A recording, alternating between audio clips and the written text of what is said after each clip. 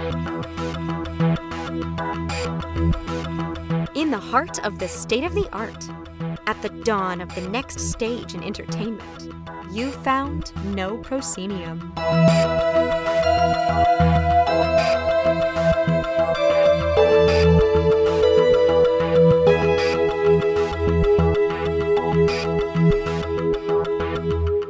You have indeed found No Proscenium, the voice of everything immersive. I'm your host, Noah Nelson. This week on the show, it's a special spooky season edition of No Pro. We're kicking off our coverage with a visit to the Ghostlight, the new venue in Hollywood that will play host to the return of Creep Los Angeles this year. We talk with John Braver, creator of Delusion, about this year's edition in Southern California, Reaper's Remorse, the first Delusion being executive produced by 13th Floor Entertainment. And we're checking in with our Haunt Club, a collection of some of our favorite people to talk immersive with who live for spooky season. But first, headlines. Hello, this is Catherine Yu, Executive Editor of No Proscenium, and here's what's in your immersive headlines for September 3rd. A video game theme park in Asia, but one that isn't run by Nintendo. The world's first zero-gravity VR movie set. A popular reality show adding puzzles for home viewers, and so much more. The video game giant Ubisoft says it's not giving up on its theme park dreams. A recent update from the makers of franchises like Assassin's Creed and Far Cry has some new information regarding a Ubisoft theme park in Malaysia, which was first announced in 2015. The company has now teamed up with Storyland Studios, a firm which has previously worked with Universal Studios, Legoland, Lucasfilm, and more. More details about a full-scale Ubisoft theme park and a 2 to 3 hour indoor attraction are expected to be announced at the International Association of Amusement Parks and Attractions Expo this coming November. And if you're a fan of exploration in space, you've probably heard of Felix and Paul Studios' Space Explorers, the ISS Experience series, where you can see what it's like to visit the International Space Station through a 360-degree film in VR. Well, the team has now started filming outside the ISS using a customized virtual reality, quote, outer space camera, end quote, which is attached to a robot arm that functions as a crane on the world's first zero-gravity movie set. And look for this footage to be a part of the upcoming episodes 3 and 4 of Space Explorers, the ISS Experience, produced by Felix and Paul Studios in association with Time Studios. Episodes 1 and 2 are already available. Immersive theater company Punch Drunk have dropped a teaser on their social media accounts for their next upcoming show in London, posting a photo of the infamous mask from Sleep No More with the caption, London 2022. Details are scarce on what exactly the new show will be or be about, but the company has placed a number of intriguing job listings on their website, as well as a call for performers with strong singing ability. The popular TV show Survivor starts its 41st season in a few weeks here in the United States. This reality TV series places a group of strangers in an isolated location and then forces them to survive against the elements while also participating in physical challenges and mental challenges like puzzle solving. And the new season is going to start with a twist for at-home audiences. For the first time, each week's episode will apparently feature a hidden puzzle that fans can spot and solve from their couches. While this won't change the outcome of the game, it will allow viewers to play along somewhat for the first time. And a big shout out to Kent Bai and the Voices of VR podcast for hitting their 1,000th episode. For episode number 1,000, Kent has put together, quote, a special 3-hour retrospective featuring 100 of the best answers I've received about the ultimate potential of VR over the past 7 years, end quote. Congratulations once again, Kent. And these have been your immersive headlines. And now, our top story. Just off the corner of Santa Monica and Vine in Hollywood stands a one-story black box that is well known to the LA theater scene, the Three Clubs. She was, like many businesses, closed for like 16 months. That's Justin Fix, the founder of Creep Los Angeles and Just Fix It Productions. And so we have just been dusting it off and getting her ready and getting her all shined up. Shined up is an understatement. While the Three Clubs has seen countless Hollywood fringe productions, musical acts, and cabaret shows, JFI is transforming the space into what they aim to be a permanent, immersive-ready venue. So the Three Clubs is here to stay, but hopefully the launch and the tease of the Ghostlight, which is the performance venue that we really hope to kind of put on the map here, right off Theater Row, right here in Hollywood, California. And to kick it all off, Justin and company are getting back to basics. Creep LA, baby. We're back. We said we'd never do it again, but we had a whole year off and we were all able to rest up and we were ready to kind of shine it up and do it right. And I have to say, this is the biggest, most epic show we've ever done. Let's go take the walk. For those who know the three clubs, the step past the bar into the performance space is a shock to the system. All right. I almost don't want to spoil, like, as someone who's been, like, in this space before. You don't even know where the walls begin, right? Like, the three clubs had, like, this really epic casino carpeting that ran throughout the whole property. And so we laid a whole stage and we painted all the walls black. And so we hope it's that wow moment for people who know this venue so well. We hope it's the ultimate surprise. In the span of a footstep, I'm no longer inside, but outside, in what could be a quaint village or a knot somewhere in space-time. Yeah, so I don't know, being in a pandemic, Noah, we wanted to bring the outdoors in. We thought everyone had been in their damn house, so we were like, how can we kind of bring the indoors or the outdoors indoors? And so you're standing inside of kind of a courtyard, like a really big courtyard, like huge courtyard from, I think I see 4 exterior facades right now. The level of scenic here is like above and beyond anything you guys have pursued before. Nuts. Elizabeth Jarrett, you're doing a really good job. My name is Elizabeth Jarrett, and I am a scenic designer. I'm the scenic designer for Creep 2021. And I also designed The Nest with Scout Expedition Company. Aren't you like usually like in like Georgia? Yeah, in Atlanta. I'm from Atlanta, but I travel a lot for work, like here often. But yeah, I mean, there's somewhat of an immersive world in Atlanta that would definitely like have some people who are creating and doing work, and I'm producing stuff down there. But yeah, I often come here to like make big stuff like this and get to play in kind of a different space, and it's really fun. Elizabeth isn't the only expansion to the team for this year's Creep. We'll meet another in a moment. The 2021 show, as Justin describes it, is aiming to be an amalgamation of what's come before. And we're really combining our favorite elements of all that like narrative storytelling, and we're blending it all into one. So like in 2016 entry, like people loved our lounge. Well, like now we're taking over, we're doing a full 3 of Clubs takeover. So like when this show goes up, the 3 of Clubs is only private. So you can only enter the 3 of Clubs if you have a ticket. So that's your whole pre-show. So your world starts there. Your 30 to 45 minute world, your introduction to the space. And then you kind of run over into this courtyard space, which feels more like kind of open world exploratory, but before you are then like pulsed into like our true haunted house. No, we're going back to like year 1 Creep LA. Like we understand story so well. And we have incredible performers. We have incredible artists along our team. And then we are like, at the end of the day, what do guests want for Halloween? They just want to be scared. And so we're giving you all the story in the front, and we're giving you all the scare in the back. Let's go to the back. Okay. So I know. Are you okay? Man down. Watch yourself right here now. All right. So I will try not to.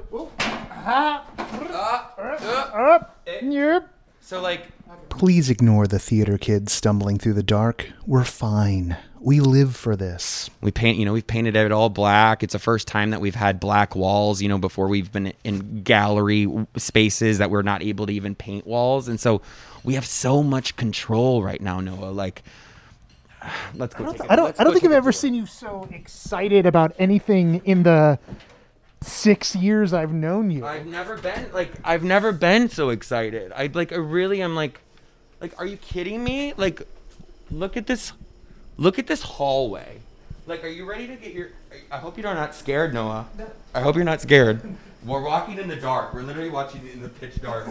I promise you'll be okay. The only thing is I try to like make sure I get your voice. Oh, wowzers! Isn't this cool? Jeez. I know.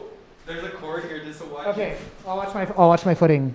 Wowzer Bowser. Like, I'm not going to say what I'm looking at because I don't want to spoil it for people, but like, Majestic. holy. Magical, right? Yeah. This year, like, it is scary, but like, I think we wanted people to escape. People have been living in like hell over the, like, literally the last couple months. And like, we wanted people, if they're going to go out, we wanted people to go elsewhere, feel transported to another time. And so it is like Creep this year is like, it's like an acid trip. It's literally unlike anything we've ever done.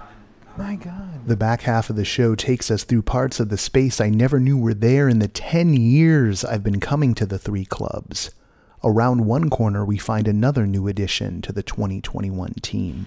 I am Aurora Persichetti, the Haunter Queen. Aurora is bringing a new dimension to this year's show. I've been doing home haunts for like probably the past 5 years. I started like Murder House Productions. We've just done like fun little pop-up kind of storybook haunts, like 10 minutes, very much like Halloween Horror Nights.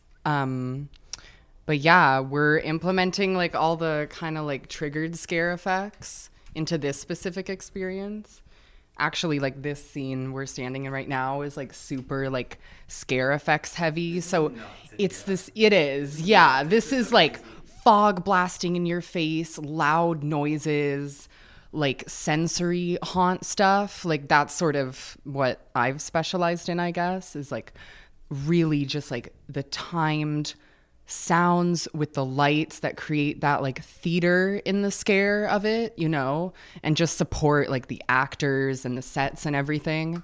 I ask her what her favorite part of this year's Creep is going to be. The elevator. Literally. Like there's a lot, but let me just pick like there's an elevator part in this, and the elevator. The elevators are my everything because of the Tower of Terror, and the Tower of Terror is my favorite thing. It is here I will note that the 3 clubs is a 1-story building. Mysteries abound. Oh my God. Like so many immersive horror attractions in Southern California, Creep Los Angeles has developed a loyal following, one that has even garnered the attention of celebrities. It's not unusual to see an Anna Kendrick or a John Legend stepping in or out of the sexy, spooky, scary world the company makes. But while Hollywood glitz might be part of the package, anyone who has worked on a set knows that glamour starts with an undercoat of sweat. Are you sure it's going in here? That's what she said. Okay, cool. Okay. Woo. Move now. I know, we're gonna have to turn it around. Oh my God. Are you kidding? Let's I'm gonna set my set your end down, yeah. This is the glamorous side. You definitely would never hire us as a moving company, that's for sure. The people's shit would be destroyed. Helping Justin move that couch was his husband, JT Swerchik, co-founder of JFI Productions, who articulates the big picture of the Ghostlight venue for us. We'll get it up and ready, and we'll put on a show, and we'll do some great things. But when we invite other people to come in here and also do that, and audiences will just constantly know that the Ghostlight at 3 clubs is producing great work, no matter whose it is. I think that's what's kind of special, and hopefully this will live on for years and years and years and years and years and be the space that everyone knows the artists come to play, come to see a great show, come have a great cocktail, and never know what's playing, you know, at the time. Just keep checking in to see what's playing at any particular time. It's the kind of space the immersive scene in LA has been waiting for, but it does come at a difficult time. The events industry is reeling from the ever-changing nature of the pandemic. Yet the 3 clubs has been haunting this part of Hollywood for 3 decades, and with a little help from the spirits, the Ghostlight might just be around for the decades to come. Tickets for this year's Creep LA go on sale September 15th. Yeah. We had this whole place cleared out to paint the floors today, Oh and my then God, we yeah. just like, Shit, how am I gonna do that? I don't know. It's gonna be another late night. Yeah. If you want to catch tickets to Creep, visit creepla.com. We'll drop more of our walkthrough of the venue after the show is up and running in our Patreon backer exclusive feed. Get access to that at patreon.com/noproscenium.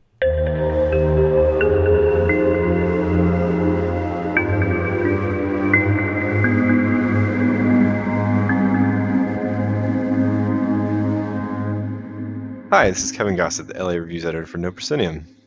You reached the part of the show where we introduce the pick of the week. You can think of this as both a companion piece to both the Review Crew podcast, which you can find just one spot back in your podcast feed, and the weekly review rundown, which you can find on our site. This week, the pick of the week is brought to us by... Hi, everyone. It's Patrick McLean, the Chicago curator. And Patrick, what's the pick of the week this week? This week's pick is BRCVR, an official virtual Burning Man experience as produced by Doug Jacobson and Athena Demos. It is currently available to anyone. This is a free experience, as all is required is a Microsoft account when logging into AltSpace VR, which, to be very clear, you do not need a VR headset. This is something that can be experienced from your desktop, and it is currently running through September 7th. And Patrick, what makes this the pick of the week? What I think makes this pick of the week was what I briefly touched on, is that this is available to anyone. If you have a computer, whether that's a laptop or a desktop, you can simply sign into AltSpace VR and you can be wandering the digital dust as quickly as you can say Burning Man. It is a really cool experience to either do by yourself or with a group of people, because what I think is really cool is that you're able to wander around and really take part in the Burning Man experience without actually being there. There is a lot of cool digitally created artwork, whether that's photography that has been uploaded, whether that is, metallic or wooden structures that really have a wonderful sense of size and scope.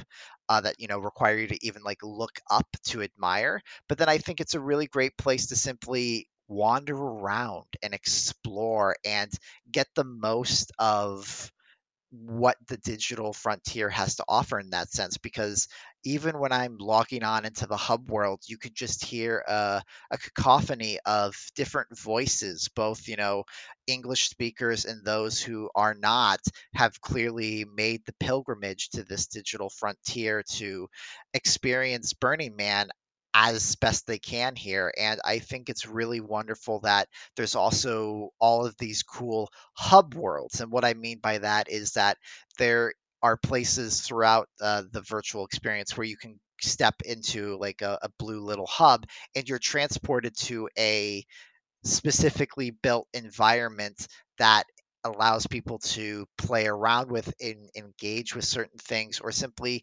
wander around and just experience, whether it's a digital recreation of something from Burning Man or whether it's something that you couldn't do at Burning Man. Like, a really cool experiences I've done is I've gone to the Eiffel Tower, I've gone to Stonehenge, I've wandered through a house of playing cards.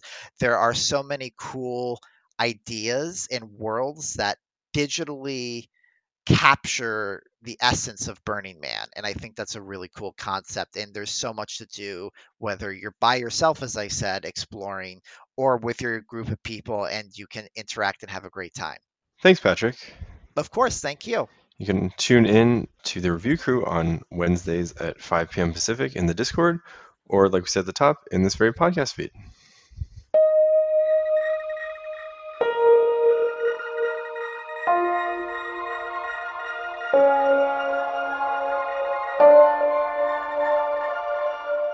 Now we're joined by the creator of Delusion, John Braver. Hey, John, it's been a while since we've had a chance to talk. I'm glad you're alive, and so am I. Yes, I think that's that is very apt these days. Yes. So for those who are listening from outside the Southland, or maybe some of our friends in the XR world, in a nutshell, what is Delusion, which is so beloved here in Southern California? Well, Delusion, I would say, is it's for personally, it's this passion project that just will never die, and for you, the audience, it is an immersive, interactive play where you partake in the story. I write you into the story, where you have to perform certain actions as you move through a very unique venue, such as an old church or a home, a mansion, an old theater. I write site-specific stories that are all scored, have professional actors, stunt people, creature effects. You're really living inside of a fantastical, otherworldly story. And there's nothing quite like it. It sort of lingers in your mind for years. Many delusionals, as we call them, come back multiple times because there are branching narratives within the story as well too. So it's think of it as like a really special choose your own adventure, but live action adventure. This year's show is more in the horror vein, and that's where most of our world has been. But in a nutshell, Delusion is an immersive moving play. You don't sit and watch it; you move through the story. There are a few pieces of immersive theater that I think are more cinematic than Delusion, just from my own experience. It always feels like you've stepped into a movie set that is seamless. So it's always incredibly impressive. This year's edition, what's this year's edition called again? It's called Delusion Reaper's Remorse. Reaper's Remorse. All right, we're going to get into that. We're going to get into that a little bit more in a moment. I know you keep notebooks of stories and story ideas. So I was wondering, what are you chasing when you set out to tell a Delusion tale? I'm probably chasing myself. That's more of a psychological question a little bit. We want to get introspective about it, but okay, this isn't therapy. We'll do that later. Yeah. So in his Crimson Queen, were you his or were you Crimson Queen? So actually, it's that's interesting because you've been to the shows in the past, and what am I chasing? Like there's some truth to what I say. Actually, like his Crimson Queen. Not to get all dark, but it was a year after my mother passed away, and I was just angry, and I wanted to do a show that was just punishing, but not to the audience, but more to like it was just a dark, brooding story, and I just had that feeling to do it. So each year it depends on how I feel. Really, it's I'm quite the moody person apparently. But what I'm chasing is really the adventure.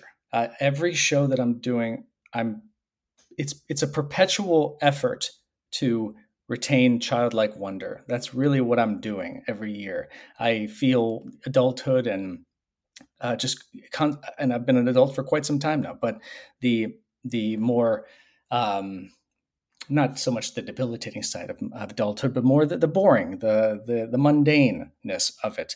It settles in from time to time, and with these shows, I'm able to bring back that feeling, not from just myself, but all the people that have come to the shows in the past. So, at the end of the day, it really comes down to a fun adventure, whether it be in the vein of sci-fi, action adventure, or horror. It's nothing brings people closer together than a horrific experience. So that's where we've kind of lived in the horror realm.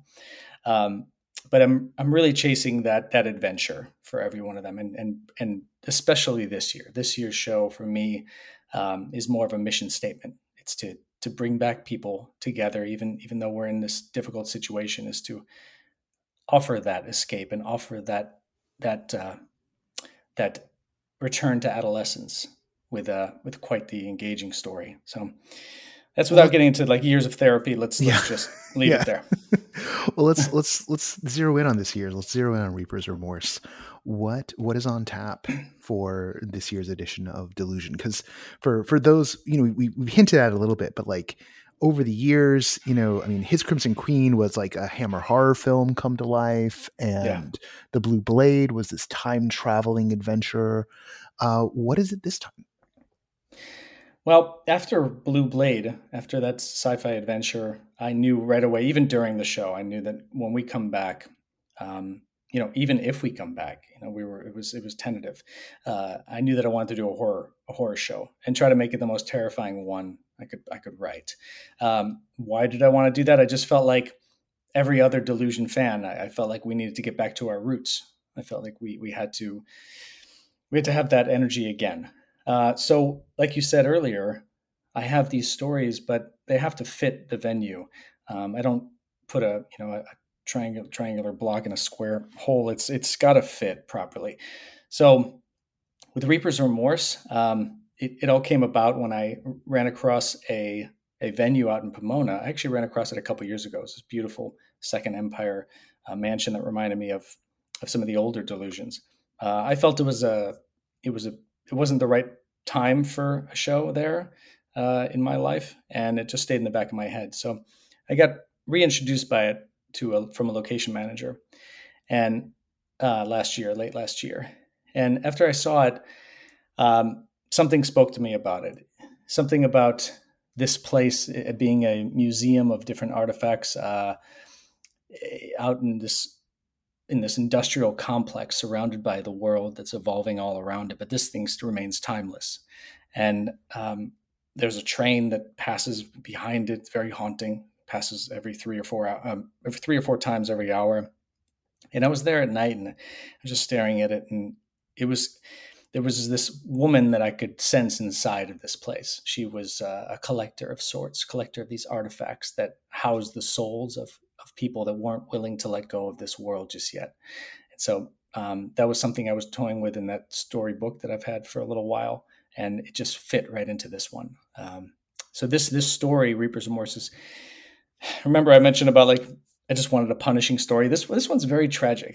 This one as well is it's an incredibly tragic story, quite trippy in many ways, and it's definitely our return to form in both tone, energy, action, interaction as well too. We've upped the interactivity in this one as well too, and I'm trying to, every one of these shows, it's like a movie for me. So, and you're the star. So this one's horrifying, but as I said before, fun and adventurous.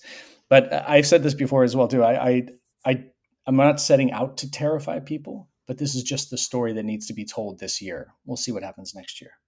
Well, and you've teamed up with 13th Floor, who have a lot of haunted houses, actually, kind of across the West. How's that relationship come about, and actually, what is their relationship to Delusion? Like, I know they're like, are they like now the executive producers, or what's? I'm confused is the wrong word, but like I'm curious what the structure is, because I know Delusion is your baby. You said it yourself. It's a passion project that you just keep coming back to, and now you're also a creative director at 13th Floor. So how does that all fit together? Yeah, it's interesting that this Delusion project, as anybody knows in our world, in the immersive world, this whole industry is more of a hobby than it is an industry in certain respects. Perhaps some of the larger XR, VR outfits can sustain themselves with heavy financing and all that. But when it comes to this type of theater, it's harder to sustain. So Delusion's squeaked by every year. Yes, we've sell out the runs, but it's been difficult to just sustain. But there's much value in this type of entertainment, and we've seen it with activations from large entities, larger companies doing activations for marketing purposes. We see the value in this, and 13th Floor sees it more than anybody, I felt. And Chris Stafford is the CEO over there. He's been a fan of Delusion for many years. He's come to the show. I've ran across him here or there, and we've always sort of teased each other about getting involved in some way, professionally. Jesus, okay, and. So he it's scanned. I didn't take it the other way. I don't think anyone did. Yeah, exactly. Good. Well, I did. You did, but my mind is all over the place. Yeah. So he they run these big haunted houses all across the country, and Delusion's not really a haunted house. It's as I said, it's theater, and so, but he believes in it. He believes in the future of this type of entertainment, that people will pay to see it, even if it's a more higher ticket price, lower capacity event. So over time, it took him a while to kind of come around to it, but we decided, you know what? Why don't we start a new division within 13th Floor, and I'll help run it. I'll lead the way on this new immersive industry. So that's sort of my title with them, as Director of Immersive Entertainment, and Delusion is the perfect launch title for this department. And this is just one of many things we're going to be doing. So yes, Delusion is my baby. It's a brand, but there will be lots more to come with other experiences as well too, while we continue the Delusion universe throughout both theater and other means. I've been trying to get this going in film, television, all that kind of stuff. And 13th Floor just has an apparatus that believes in this. All their all their people are like family to me at this point. So they've relieved an ungodly amount of stress from the previous shows in terms of producing and all that. And so to answer your question, yes, they are the executive producers of this show. They finance the show. I'm with them now on a contract, and it's. I feel that we've pressed the reset button on Delusion. That we've, after 10 years, we started this in 2011 when there was no immersive theater. Well, I can't say no, but it was very few. And I think we put in the years on this thing, and I feel that we finally kind of hit this place where we have the backing to turn this into something more than just a hobby. 10 years in, and this is going to be a spooky season unlike any other. So how are you tackling the logistical curveballs, because they keep on coming? Yeah.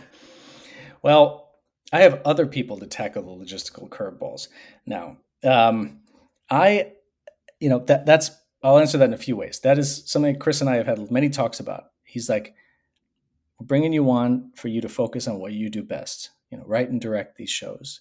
And so don't worry about anything else. And so that's where my head's been. But I've been traumatized by being a producer on my shows for many years. So I do stick my head in many different places when it comes to logistics. But that said, yes, the logistical hurdles include everything that anybody who's put up a theatrical production have encountered. It's the same stuff with us. Everything from venue to even budget. Budget. Yes, they have the financial backing, but budget's always an issue. We have to prove ourselves this year with them as well too, because we're not getting thousands of people through every night like one of their haunted houses.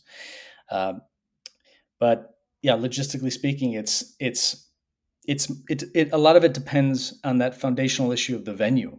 So we found what I believe to be the best Delusion venue yet, for many, many reasons, not just story, which is what we're known for, but it's logistically speaking, it's the location.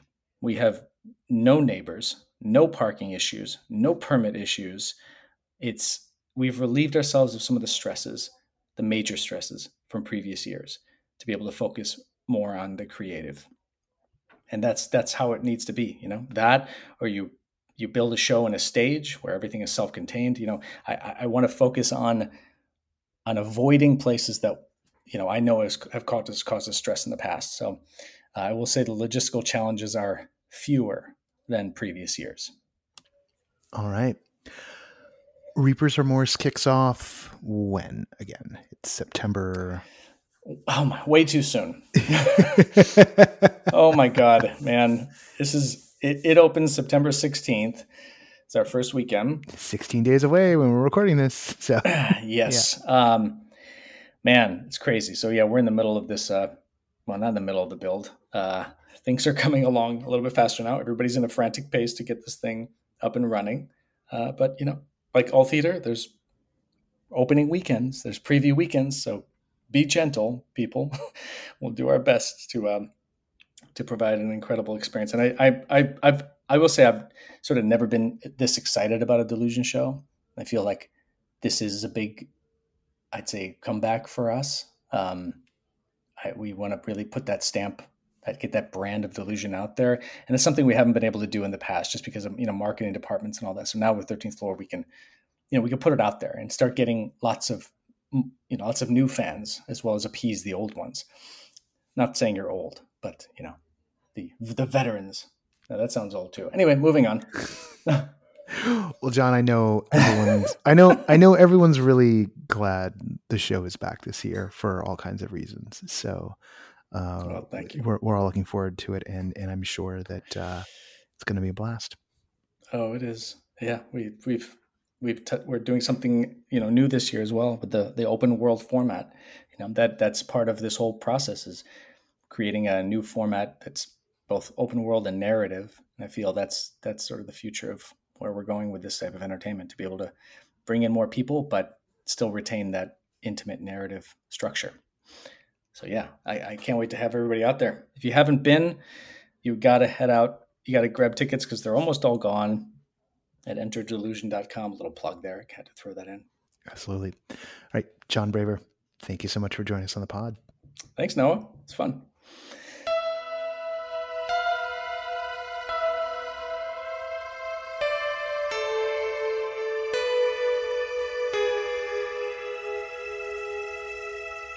We often get our friends from around the Immersiverse to come in and talk one-on-one, but because this is the Spooky Season Spectacular, I wanted to bring in some of my favorite people to talk about immersive with who absolutely love the haunt world. So we're going to call this Haunt Club, and I've got 3 special guests for this segment, starting out with Juliet. Hello. Hey, I am Juliet Bennett-Ryla, and I am a senior writer at The Hustle.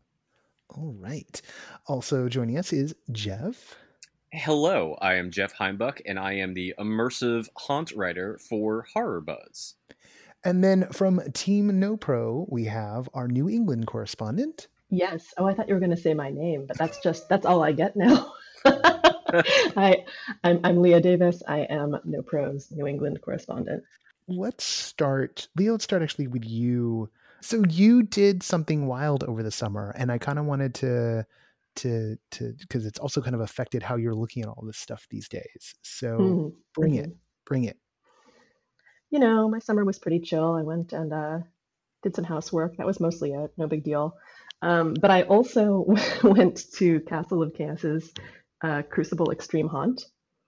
I recommend Googling that right now if you're listening to this podcast. It was my first extreme haunt, and I got together with a few other people who were interested in checking it out and road tripped from LA to Salt Lake City and put myself at the mercy of these insane people in a basement in a strange building for 8+ hours. How do you even describe this sort of thing? Have any of you guys done an extreme haunt before? Not for 8+ hours. Holy crap. Yeah, not quite that long. I was really into it, mostly. So I've got to tell you, this is not the kind of thing that appeals to me usually. But the way that this was positioned was as a psychiatric hospital where the doctors just wanted to make you better. And there was a lot of personalization ahead of time. So there were lots of intake questionnaires and lots of like detailed conversations about the things that really terrified you. And I went into this just like so amped up to have somebody pushing my specific buttons. The way that it works is you can choose a level 7 through 10, and each level. It's like this, our level of spice. If you want level 6 spice, just don't even bother coming to us. Just, I don't know, like go to your local church and go to their haunt. No. You know, that's exactly it though, because Castle of Chaos is just I'm going to say in quotation marks, a normal haunted house, but they're a normal haunt that advertises itself as a level 5 haunt. So it's extreme. It's the most extreme thing that you could just like walk into. Okay. I dig now. So there's a level 5 and then a level 6 that they also offer. Well, that's a mystery. There's no level 6. Nobody knows where it is. 6? Okay. Where's the mystery? But level? All right. You choose 7 through 10, and at level 7, the very lowest level, they won't hurt you. They won't like slap you. They won't force you to ingest anything. They will strongly suggest that you take part in the activities, and you don't. There's no level to drop down to. So if you decide to say a safe word, essentially you're out and you will leave the group. It goes all the way up to level 10, where you go in without a safe word. They might shave your head. They will definitely force you to eat things. And it's pretty intense. Most people who go into 10 don't end up making it through the night. What I liked about this, though, was that this stuff all sounded insane, but there were a lot of safety measures in place, at least on paper. So I felt really good going into it. I went in at a 9 for my first extreme haunt. I'm very proud of that. Wow. And yeah, I'm not going to spoil the kind of stuff that went on, but I made it the full 8 hours. 20 or so people went in, 6 came out at the end. It was my group and a group of Latter-day Saint teenagers, so make of that what you will. So what I'm hearing, got nothing on the Church of Latter-day Saints. That makes sense. This just keeps getting better and better. I'm not going to lie. I want to do this now. 2 of the 6 people who came out were 2 of those LDS kids. So oh my gosh. They were great. But One thing that I was disappointed about, and I hate to say this because I spent such a long time looking forward to this, and ultimately I'm really glad that I did it.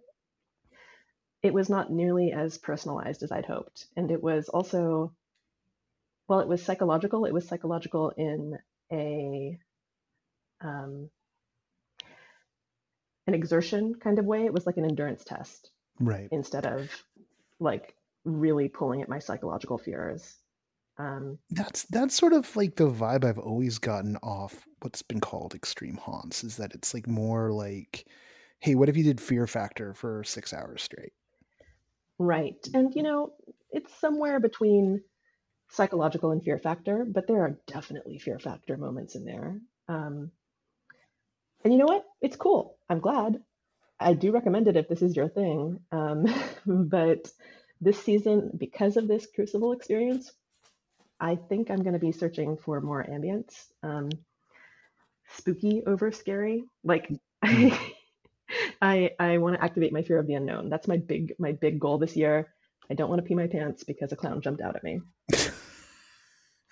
Okay, that gives us kind of a good broad prompt. So now that we've gotten into something like there was like yes, I have peed my pants because a clown jumped out at me. That's what you're asking, right? No, Jeff, I'm not asking. Yeah. Sorry, read the room wrong. Apologies. What the question is? I love it. We're in it.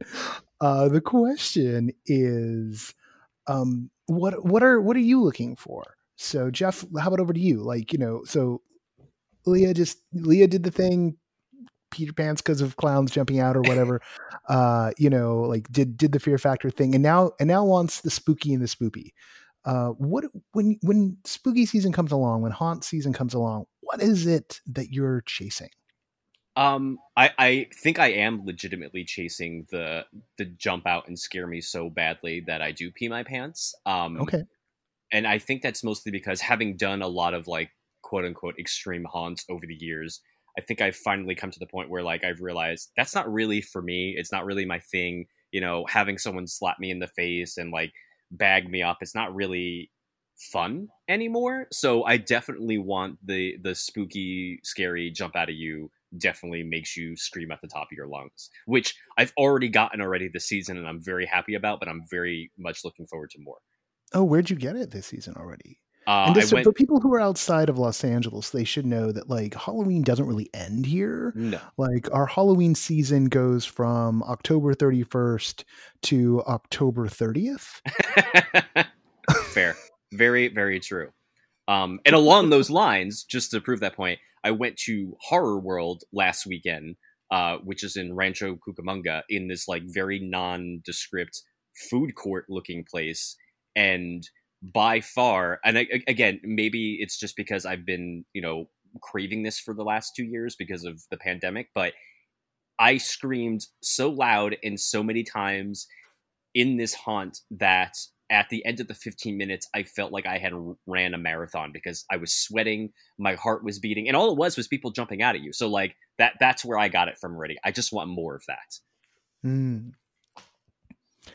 Juliet, when you're chasing the haunt vibe, what are you after? I think I'm looking for something in the middle. I'm not necessarily looking for an extreme haunt that's just an extreme haunt. I'm going to go to something like that. I really want it to have a story. And I'm not super excited for mazes. I just want like maybe something like Creep LA, where you're going into a world and there's a story and there's characters to interact with, and it's spooky, but it's not necessarily dependent on things startling you. Like it's just a very unsettling atmosphere. I think that's what I'm looking for. Yeah, kind of like a little bit like there's some tension building up, like there's the anticipation that something awful or just disturbing might be around the next corner, but it's not necessarily like, oh, here's a guy in a ghost face mask popping out of like, a black curtain. Mm-hmm. Yeah. Like You and I me went both, and saw, Juliet.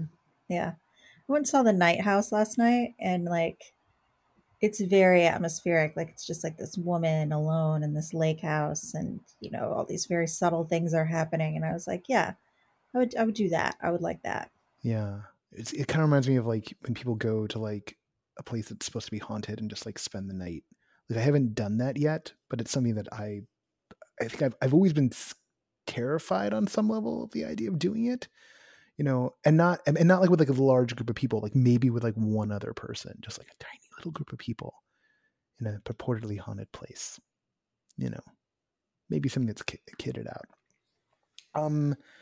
Jeff, popping over to you for a second, and maybe let's get into some specifics for this particular season. Is there anything when it comes to the LA side of things that is kind of on your radar? You said you just did Horror World and you kind of got your Scream fix. What else is kind of on the approaching menu? What are things that people who maybe, want to pee their pants because a clown jumped out at them, what should they be looking towards? I mean, if we're going like traditional haunt route, for sure, I would say Not Scary Farm, like hands down. You can't go wrong with Not Scary Farm because they always deliver on those types of scares. But to also back up what Juliet said, like very much waiting for Creep this year to get that nice atmosphere, that great story, but also some really good unsettling scares in there as well. I think that's probably what I'm most anticipating at this point. Leah, for you out there on the East Coast, what should folks who are looking for some New England scares be eyeing? Well, can I ask an LA question first? Oh, sure, please. Have any of you guys done Delusion? Yes. I think we all have, right? Oh, yeah. Yeah. We totally all have. What's your Delusion related question? I've got tickets to go near the end of October. I'm just really looking forward to it. Where does this fall on the spooky to jump scare scale? That's a hard question to answer, honestly, because they're always so different year to year. Yeah, I would think this one would be more scary than like the Blue Blade from 3 years ago, but I don't know. Yeah, this one feels like it might have like the jump scare isn't really like, there are moments that are like, oh God, they're right behind me, aren't they? Like that's a delusion moment, right? Or, do I really need to put my hand there? That's a delusion moment. Man, Noah, you just described literally my like biggest fear is putting my hand somewhere I can't see. Yeah, they may pull that one on you. I mean, they always ask for volunteers, just so you know, right? Like, I mean, my favorite one was, the first Delusion I went to was His Crimson Queen, which is a vampire one. It was specifically like Hammer vampire films. So it's just like I was a kid in a candy shop. And there was a moment where, like, to get out of the room, someone had to one of the members of the group had to put their arm through a hole for an actor to feed off of, right? Which they just like kind of got by your hand and went nom nom nom nom nom. But like nobody would do it. It was like the group I was with, like they were all like reluctant to do anything, to the point where like at the end of the one of the climaxes of the show, you get down into the basement, there's this coffin there, and it's clear we're supposed to open the coffin to get the vampire out who's gonna get to the next thing. And I'm like the last person in the room, and everyone's just like staring at the coffin, and I'm just like, is no one going to open this? Will someone open this? Don't make me do it, because I had done it because I wanted to so badly, but I didn't want to hog all the effects. But I was really shocked. Like, people are just like, I don't want to do it. What if I get scared? And it's like that's what you paid for. Like, why are you not doing it? But to be fair, like with Delusion, when you do volunteer yourself to do these things, chances are you're going to get taken away from the group. So like, I can understand people not wanting to like do a thing. Yeah, maybe they were all wiser than me and had been to a Delusion before and just knew like, no, but if I do it, then I'm going to be separated from my friends. But I don't know. See, okay, I have a confession then to make. I'm not a big haunted house person. I love spooky. I love scary, but haunted houses are not my thing. But I'm also really curious, so there's no way I'm not going to be volunteering to get stolen by ghosts at this show. Oh, then you're going to have a grand old time. It's very narrative driven. Like, I mean, it's really, each time it's like, there's a movie and you're inside the movie. That's Delusion in a nutshell. Yeah, my dad is very much not like a haunt person or a scare person. So he was very reluctant the first time we took him like 6 or 7 years ago.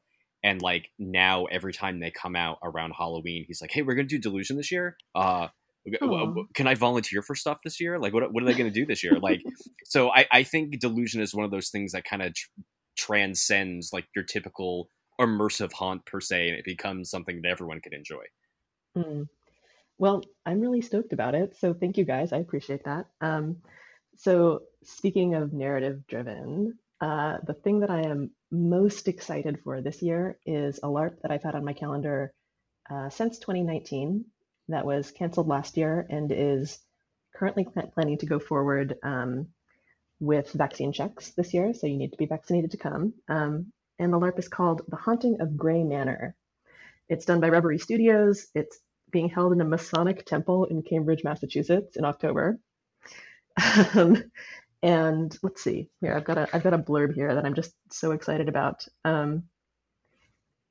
This is a LARP that will allow you to explore the world of the dead and cross over into it. You will portray a guest invited by a renowned psychic who will guide you into a notoriously haunted manor to discover the nature of its possession. And some of you will never leave. See, that's me. I don't want to leave. Right. Well, I've been working on my character. It's one of the things I really love about LARP is that the audience is as much of a co-creator as the creators. The creators create the skeleton, and then the audience becomes the muscle of the story in a way that sometimes does and sometimes doesn't happen, I think, in other immersive shows. You're just necessary, right? So I've got this character that's been possessed by a 1,000-year-old demon. I've got to make deals to get my magic to work. I'm going to be trying to kill people. I'm really stoked about it and trying to figure out how to make those mechanisms work for me. I'm ready to hear more about this. Like when you come back from it, like we need to have a conversation. Absolutely. I'm going to post pictures. My character's name is Madrigal Vey. If anyone likes Has-Been Hotel, I'm modeling it after Alistair from Has-Been Hotel. And if that means nothing to you, don't worry about it. Gotta admit the reference went like completely past me. Juliet, is there anything on your radar for this year? So far, the only two things I know I'm gonna go to for sure, definitely what Creep LA is doing, the Ghost Light. And I also bought tickets to, I think it's just called House of Spirits. It's like a cocktail thing. It's in my neighborhood, so I was like, hey, why not? Because I feel like I just kind of want to like sit around somewhere creepy and maybe not deal with crowds, but I don't know. We'll see. It could come up closer to Halloween, and then I decide I'm just going to go do everything. But so far, House of Spirits was just like it's like you go to this house and there's different rooms and different characters, and then there's different drinks that you sample. It's kind of got like I want to say it's like in 19th century French theme or something like that, where it's going to feel a little old and spooky. And then yeah, I've always really loved what Creep LA does, and this year they're taking over a bar, and that's always appealing to me. I like to hang out in a spooky space, not be rushed through it. So those are the two I'm most excited about right now. Well, and I think, one of the things that Creep did a couple of years ago was they had that lounge. I think Yes. it Yeah, was it was perfect. I love that. And we probably had it in the episode already because we were supposed to have a piece about Creep, so I think this probably made it in. But like the idea with the tickets this year is that only people who have tickets to the show will be able to access the bar. But then once you've gone through the show, you will be able to go back into the bar that night. So they're going for the full, Creep lounge vibe. And then also, let you hang out in the bar for the rest of the evening. And it's definitely one of those things. Yeah, it's one of those things I think where in a non-pandemic year, like it would be, it's just going to be interesting to see how things shake out. Like it's just a 4-week run. I've seen like the set deck already, and they've done such an incredible job. They've like really taken a step beyond what they've done visually in the past. So I'm very curious how it's going to hit. In any other year, I think it would be like just insanely, you know, instant sellout, or at least instant sellout after like the first weekend, you know. But we may get there anyway. It's just sort of funky. Is that on anyone's mind? Like just like the way this year is just messed up. Oh man, Yeah. it really is.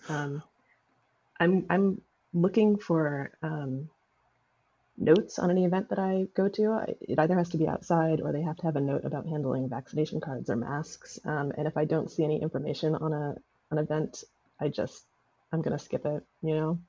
Yeah, I'm like less concerned about stuff like creep because I know they'll handle it correctly. I'm more concerned about the theme park stuff. Like Knott's is always a conga line going through the mazes, so I'm very curious to see how they handle that in our pandemic world. Not the post-pandemic world, but the pandemic world that we're currently living in, and see if that improves or if they have things in place because I mean, if it doesn't look good that first night I go, then chances are I'm not going to go back again like I usually do throughout the rest of the season.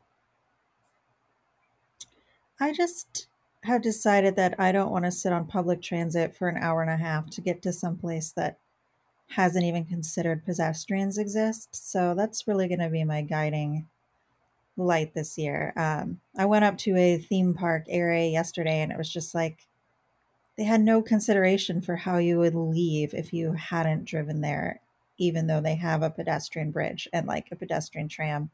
And I was just like, you know what? It's not worth it to sit on a crowded bus or a train where no one even bothers wearing a mask to go to something that is going to be, I spend less time there than I'm going to spend in transit. So, yeah, I think I'm just going to do less stuff overall.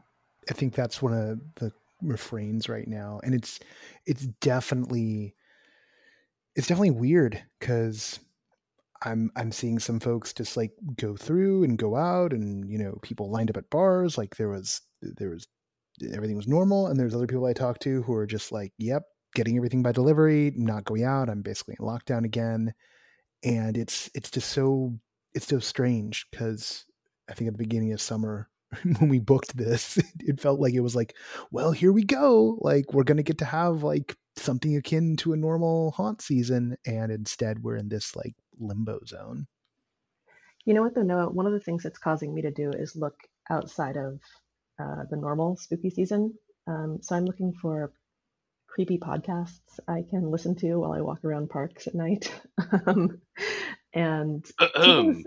Oh yes, excuse me, Jeff. Go ahead. Sorry, there's something stuck in my throat. May I recommend something called Lighthouse? 2 words. Oh, it's What's really that? great. It's Jeff's podcast, but I just want to chime in and say it's really great. Jeff, like, it's not just like, oh, Jeff's going to promote his thing. Like, I love Jeff's podcasts. You are the best, Juliet. Thank you. Well, thank you for the recommendation, Jeff. I'm totally on it. I'm going to listen to that thing right after this. Hell yeah. Look, I'm writing it down.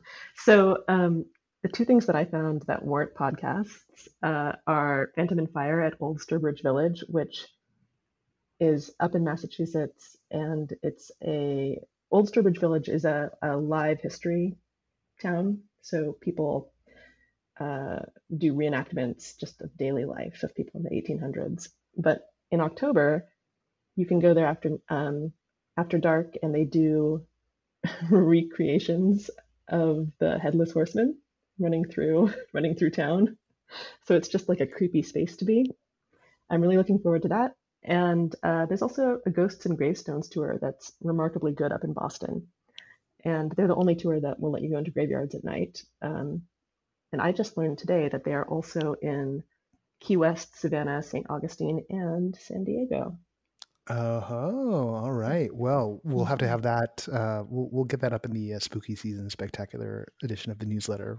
Well, I promised you guys I wouldn't eat up all of your night, so I'm going to let you go. But I do want to thank you all for joining us to talk about everyone's favorite season of the year.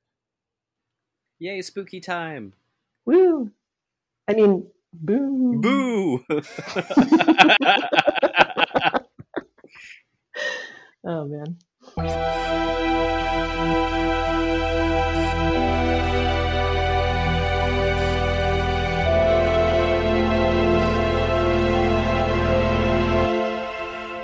And that brings the end of our time this week together to a close. Before we go, I want to give a shout out to our latest Patreon backer, Thomas Meston. Thomas, it's always good to have you back in the mix. And I want to thank David Basuk for jumping up and becoming a sustaining backer of the show. We have more sustaining backers of what we do now than we have ever before. And that is very exciting. And there's plenty of work to be done. All right. If you haven't already, go ahead and check out experiencethenextstage.com to check out what's coming at the January Next Stage Summit in Pasadena. That is coming up. We did a big round of announcements last week, and we've got some more announcements coming next week. And indeed, for those who held badges for our 2020 event, you're going to be able to secure streaming passes starting next week. All right. We've got a banger of a show coming up next week. We have Zach Morris and Tara Okan from Return the Moon, which is presented by Third Rail Projects. We've also got, I'm looking at the thing right now, Immersive 101 will be back. I just held it this week because I knew this week time was going to be long. We've got an amazing conversation with Paul Zach, who is a neuroscientist who will be taking us into some of the science of immersion. That one we've had for some time and just been waiting for the right moment. So now I've committed to it. So Paul, we're getting it on the show, I swear. And of course, headlines. And like I said, 101 will be back. And we've got a fun beat check lined up next week. So come on back next week when we'll have even more. Let's do the credits. As I mentioned, the sustaining backers of No Proscenium, who you can join at patreon.com/No Proscenium, are Ari Herstand, Brittany, Deborah Robinson, Elaine, Emily Gillette, Jay Bushman, David Basuk, Lonnie Hanson, Paul Farnell, Mark Baltazar, Samuel Mustry, Sydney Guillory, and Jan Budman. Thank you all for being the backbone of what we do here at the Immersive Experience Institute and with No Proscenium. Our associate producer is Parker Sella. Music for No Proscenium is by Chris Porter of the Speakeasy Society. Special thanks to Siobhan O'Loughlin for voicing our intro. Catherine Yu is the executive editor of NoPro and handles our headlines. And the NoPro podcast is written, edited, hosted, produced, and mixed by yours truly, which means all the mistakes are mine. Until next time, I'll see you at the show.